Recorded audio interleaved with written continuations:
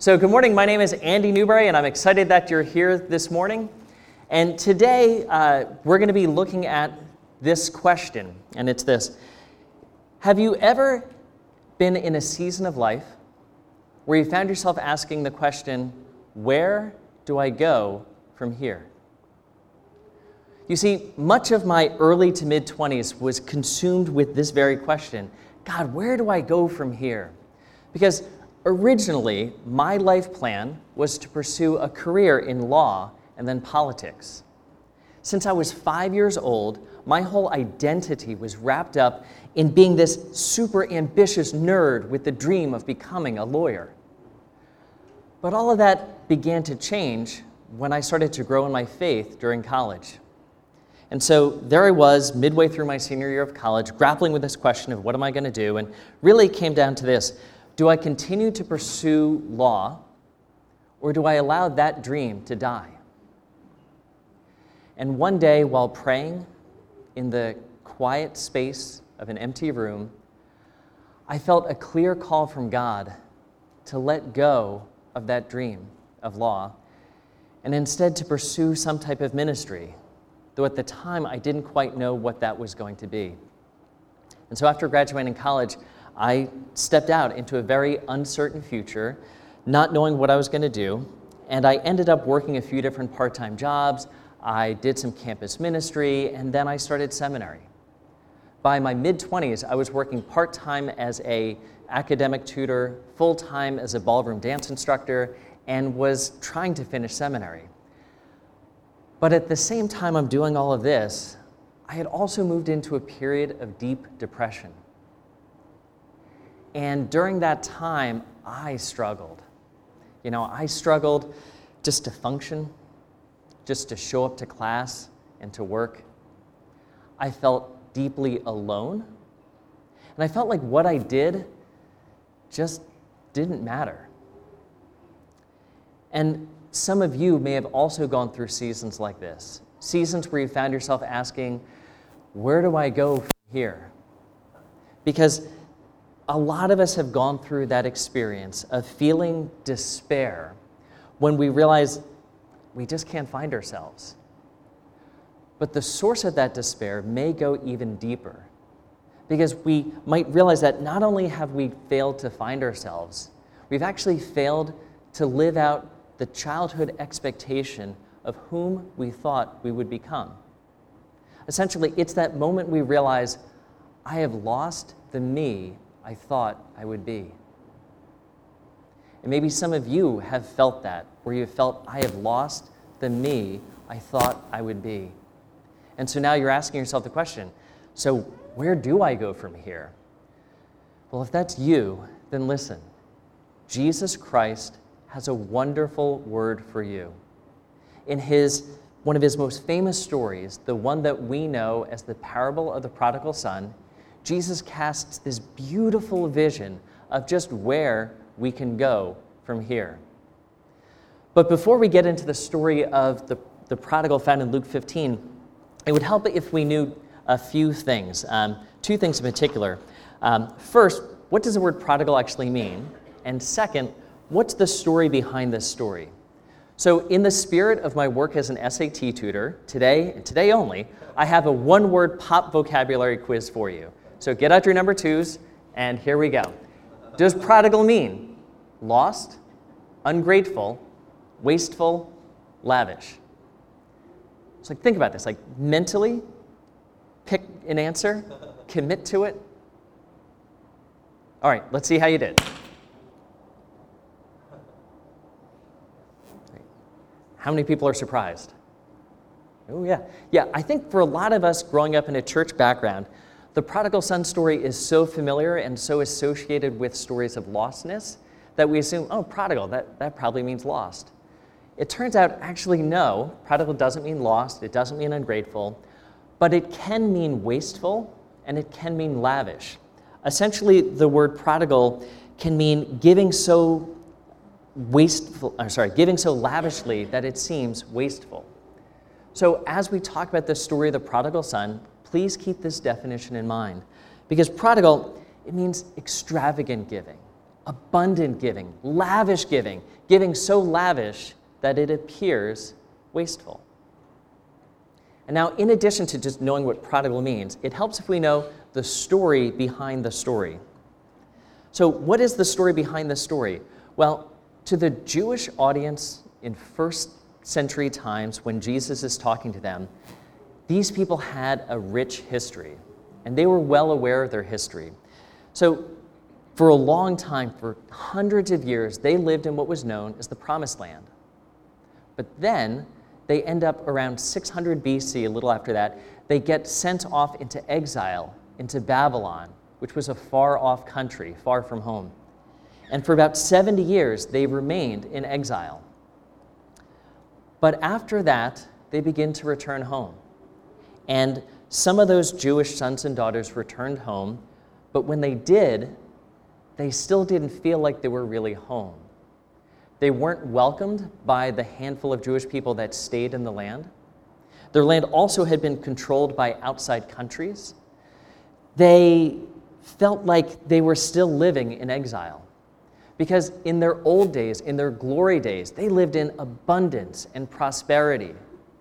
But now they were living in scarcity, afraid of losing even the little that they had. And so for a long time, while they're still living in that land, they had to live in anticipation, in hope, specifically in the hope that one day God would come and would set things right so that they could finally live in the abundance that they thought they would have, and they thought that one day would be a time to celebrate. And so as Jesus is celebrating with these unfaithful sinners and tax collectors, the Jewish people who are listening to him, they couldn't take it because Jesus knew that God sent them into exile because they had rejected God. If Israel had meant to be in a familial relationship with God, then Israel ruined and wasted that relationship by being unfaithful. And so now as the Jewish people lived in that land of Judea, a homeland that felt more like a wasteland, they were waiting for that one day that God would set things right. And so as these Jewish leaders see Jesus, they get frustrated with him. They're like, Jesus, you can't do this. You're doing this all wrong. And so from their perspective, he's not supposed to hang out with unfaithful people. But to challenge their perspective, Jesus tells them this story. It begins in Luke chapter 15. We'll have it up on the screen, but feel free to read in a Bible and a phone app or whatever you have. But here's the story. Then Jesus said, there was a man who had 2 sons. The younger of them said to his father, Father, give me the share of the property that will belong to me. So he divided his property between them. A few days later, the younger son gathered all he had and traveled to a distant country, and there he squandered his property in dissolute living. When he had spent everything, a severe famine took place throughout that country, and he began to be in need. So he went and hired himself out to one of the citizens of that country, who sent him to his fields to feed the pigs. He would gladly have filled himself with the pods that the pigs were eating, and no one gave him anything. But when he came to himself, he said, how many of my father's hired hands have bread enough and to spare? But here I am, dying of hunger.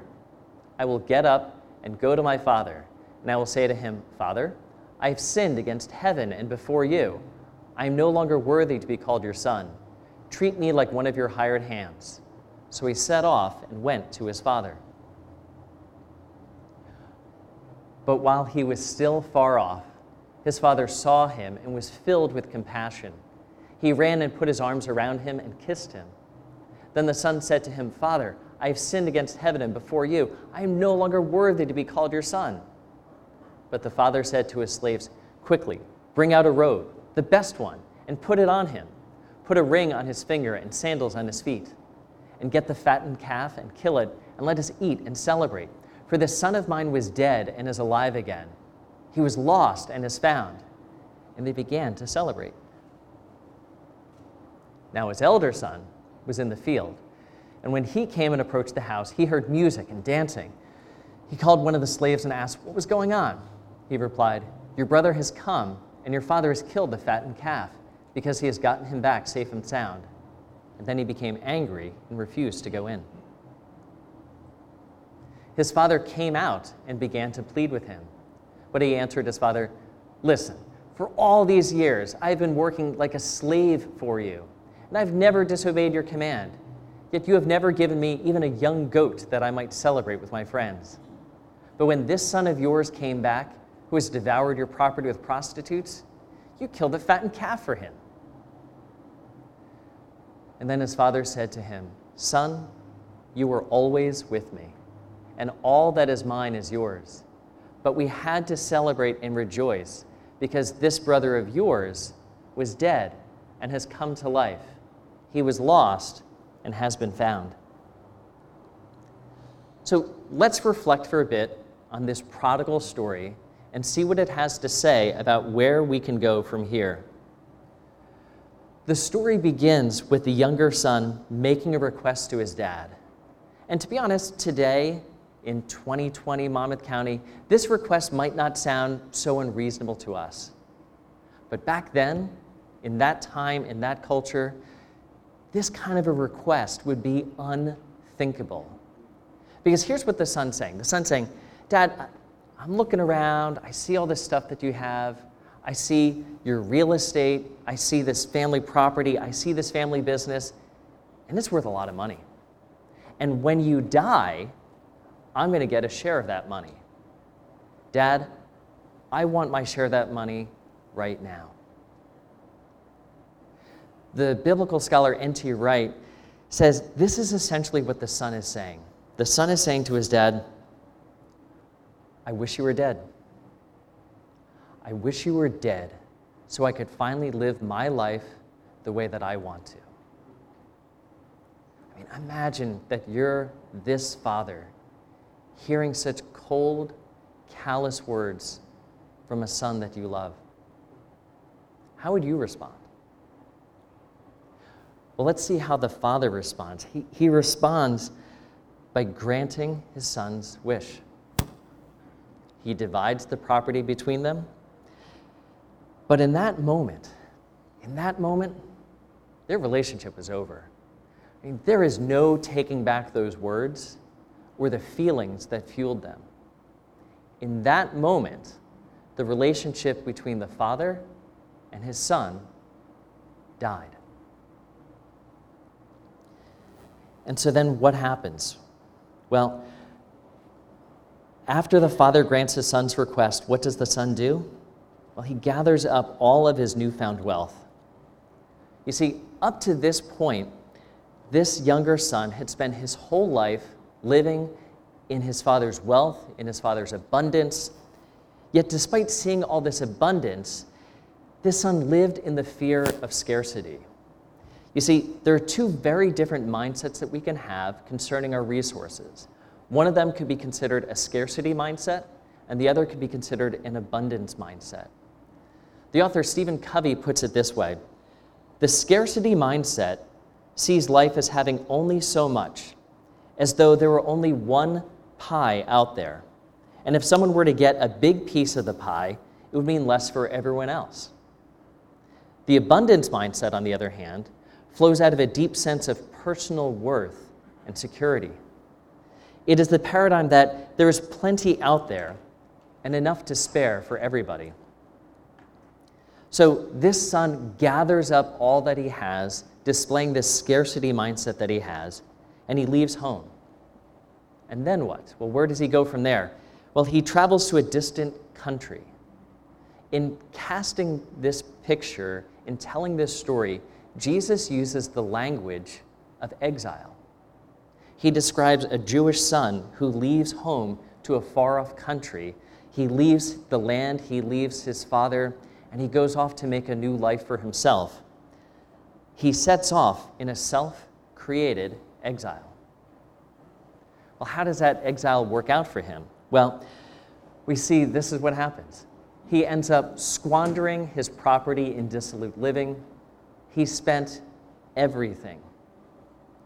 These are the phrases that caused this story to be known as the prodigal son story. He is very prodigal with what he has.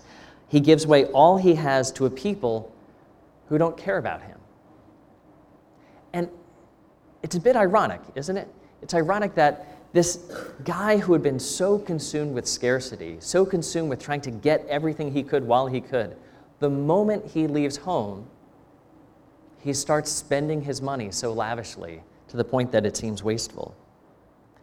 And now for the first time in this guy's life, he experiences financial scarcity. He's broke. He doesn't have food. He ends up getting a job, and not just any job. I mean, it is a lowly job. He goes out to feed pigs, and he's jealous of the pigs. So for a young Jewish man who grew up in a kosher family, being broke, far from home, and feeding pigs, this is what rock bottom looks like. And so then what happens? Where does he go from here? Well, the first place he goes from here is he comes to himself. In hitting rock bottom, he comes to his senses. And to be honest, for any of us who've ever had a moment of hitting rock bottom, sometimes we know that's the only way we're going to come to our senses. And for this young man, that's what happens. While he's living in his self-imposed exile, he finally realizes the abundance of his father and the scarcity of trying to live life his own way on his own terms. And so, in coming to himself, he makes a decision. He sets off again, this time to his father. But while he was still far off, his father saw him. There is so much hiding behind this one line. While he was still far off, his father saw him. I mean, I imagine the father standing there on the edge of the property, looking off into the distance, scanning the horizon in the hope that one day his son would return. And I imagine that as he's out there standing day after day, people would come up to him and say, "Look, don't waste your time. That waste of a son of yours, he's not coming back. Let it go." And for that father, he could have felt like every minute standing there looking off into the horizon, waiting for his son, he could have felt like that was a waste of time. Every day that he spent teaching his son, sharing his life with his son, showing his son the family business, pouring out love on the son, every year of doing that could have felt like a waste for this father. He spent his whole life pouring out love on someone who didn't love him back. But this father, he lived in abundance. For this father, he had more than enough love to spare, and those moments weren't wasted moments. And in fact, in this moment, they all become redeemed. This father has so much lavish love that he could have poured out 1,000 lifetimes of love for his son, and he was ready to do it for 1,001st. This is prodigal love. Because in the truest sense, this is a picture of a prodigal father, someone willing to pour out so much love that it looks like a waste. But listen, in the way of God, no act of love is ever truly a waste. And so then what happens? Well, at the beginning of the story, when the father hears that his son wants to go, the father knows that the most loving thing he can do is to let him go. But for any of us who have experienced something like that, for any of us who have experienced the pain of letting someone go, we wonder, how can we lovingly let go of someone that we care about? The only way that I know of is to move into the hope of resurrection. We all know that letting go can be incredibly painful. Yet in letting go, in moving through the death of a relationship or the death of a dream, we can actually move into new hope, into new life, into new love, into the hope of resurrection. Because the Father let go of the Son who chose to leave him, he was free to welcome home the Son who chose to return. And in this story, notice, the Father is not naive. I mean, he knows what his Son said. He knows that their relationship had died. He describes his Son, this Son of mine was dead. Like his Son, he knew his Son was dead to me. And to the Son, the Father was dead to him. And in using this sort of language of death and being alive again, of death and resurrection, he is using the language of new life and of a return from exile. Because when Jesus tells a story of a lost child who goes off into exile in a faraway land, who is then welcomed back with a lavish party, this would have been heard by first century Jews as that one day that they had been hoping for, the one day that Israel had been longing for to celebrate. So then, where does he go from here? Where do we go from here? Well, when he says, my son was dead and is alive again, what he's saying is his exile is over. And all of those wasted minutes, days, and years have now been redeemed. And because of that, this day, today, is a good day to celebrate. Because if the one day that you have been longing for finally happens, that is cause for celebration. And so Jesus celebrates with the unfaithful sinners and tax collectors, and it is a wonderful time. But so what do we do? Where do we go from here? It's this. By faith, we can move into the hope of love. That's where we go from here. By faith, we move into the hope of love. But just like the Jewish crowd not happy with Jesus, who was hanging out with unfaithful people, in the story, not everyone was happy that this son would come home. Not everyone was ready to move into the hope of new love. Not everyone saw this as a good day. You see, the older son, he won't come in. So what does the father do? The father comes out. I think this too is beautiful, because just as the father was so willing to go out to meet the younger son on the road, so too the father is willing to come out to meet his older son when he feels hurt. Because the older father also had eyes for that son. The father had eyes for his older son, and he was able to see his son's frustration, and he gives him the freedom to vent his concerns. The older son felt like all of his years of hard work were a waste. He basically says, so many years, I've been just a slave to you, not a son. And all of these years, I've never neglected your rules. Yet all of these years, you have never noticed me. You have never cared for me. In this monologue to his dad, the older son reveals that he too has a scarcity mindset. That while he had been living in the abundance of his father, he just didn't have eyes to see it. And he was afraid that he wouldn't be able to get his. And so, in response to this, the father speaks tender words to him to help his son see. He says, "Son, you are always with me, and all that is mine is yours." Even the word for son in this passage, it's different than the word son used in the rest of the story. It's actually a more tender word of affection. It's like the father saying, "My sweet boy, I love you. And everything that you see, it's yours. It's always been yours. I just want you to have the eyes to see it. This is the abundance that is available to you." And so, how does then this story end? Well, it's interesting.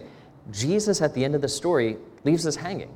Because we're wondering, like, okay, where does the older brother go from here? Does he go in the house? Does he stay outside? And that's actually the way most parables work. In the end of most parables, you're supposed to actually have been able to see yourself in the story, and you are supposed to fill in the ending. Essentially, Jesus is asking his audience, so where will you go from here? Because the whole reason that the Jewish people had been sent off into exile is because their relationship with God had been broken by them. In fact, their rejection of God was essentially telling God, God, we wish you were dead. We wish you were dead so that we could live our lives the way we want. In fact, the whole story of the Bible tells humanity's struggle in their relationship with God. And in fact, humanity is saying to God, God, I don't want to believe in you. I don't accept you. God, I wish you were dead. God, I wish you were dead so that I could live life the way that I want. And how does God respond to that desire of the human heart to reject him, to wish he were dead? God grants us our request. Jesus, God in the flesh, comes to be with his people. And he hears his own people say to him, crucify, crucify. And in an act of unbelievable prodigal love, he pours out love for a people who don't love him back. He allows himself to die for people who seem to waste his love. But listen, in the way of Jesus, his act of love is never truly wasted. This is the love of a prodigal father through his prodigal son. So then the question is for you, where do you go from here? For some of us, for some of you, maybe you've been feeling far from God. Maybe that's because you've made some conscious decision to walk away from God. And maybe some of you have felt like you've always been around the family of God, but for you, you just haven't felt close to God himself. And maybe right now, you're thinking there's something that you need to let die, to let go of, in order to feel free to come back to Jesus. If that's you, then please listen to this. It is Jesus' death for you that enables you to come to him.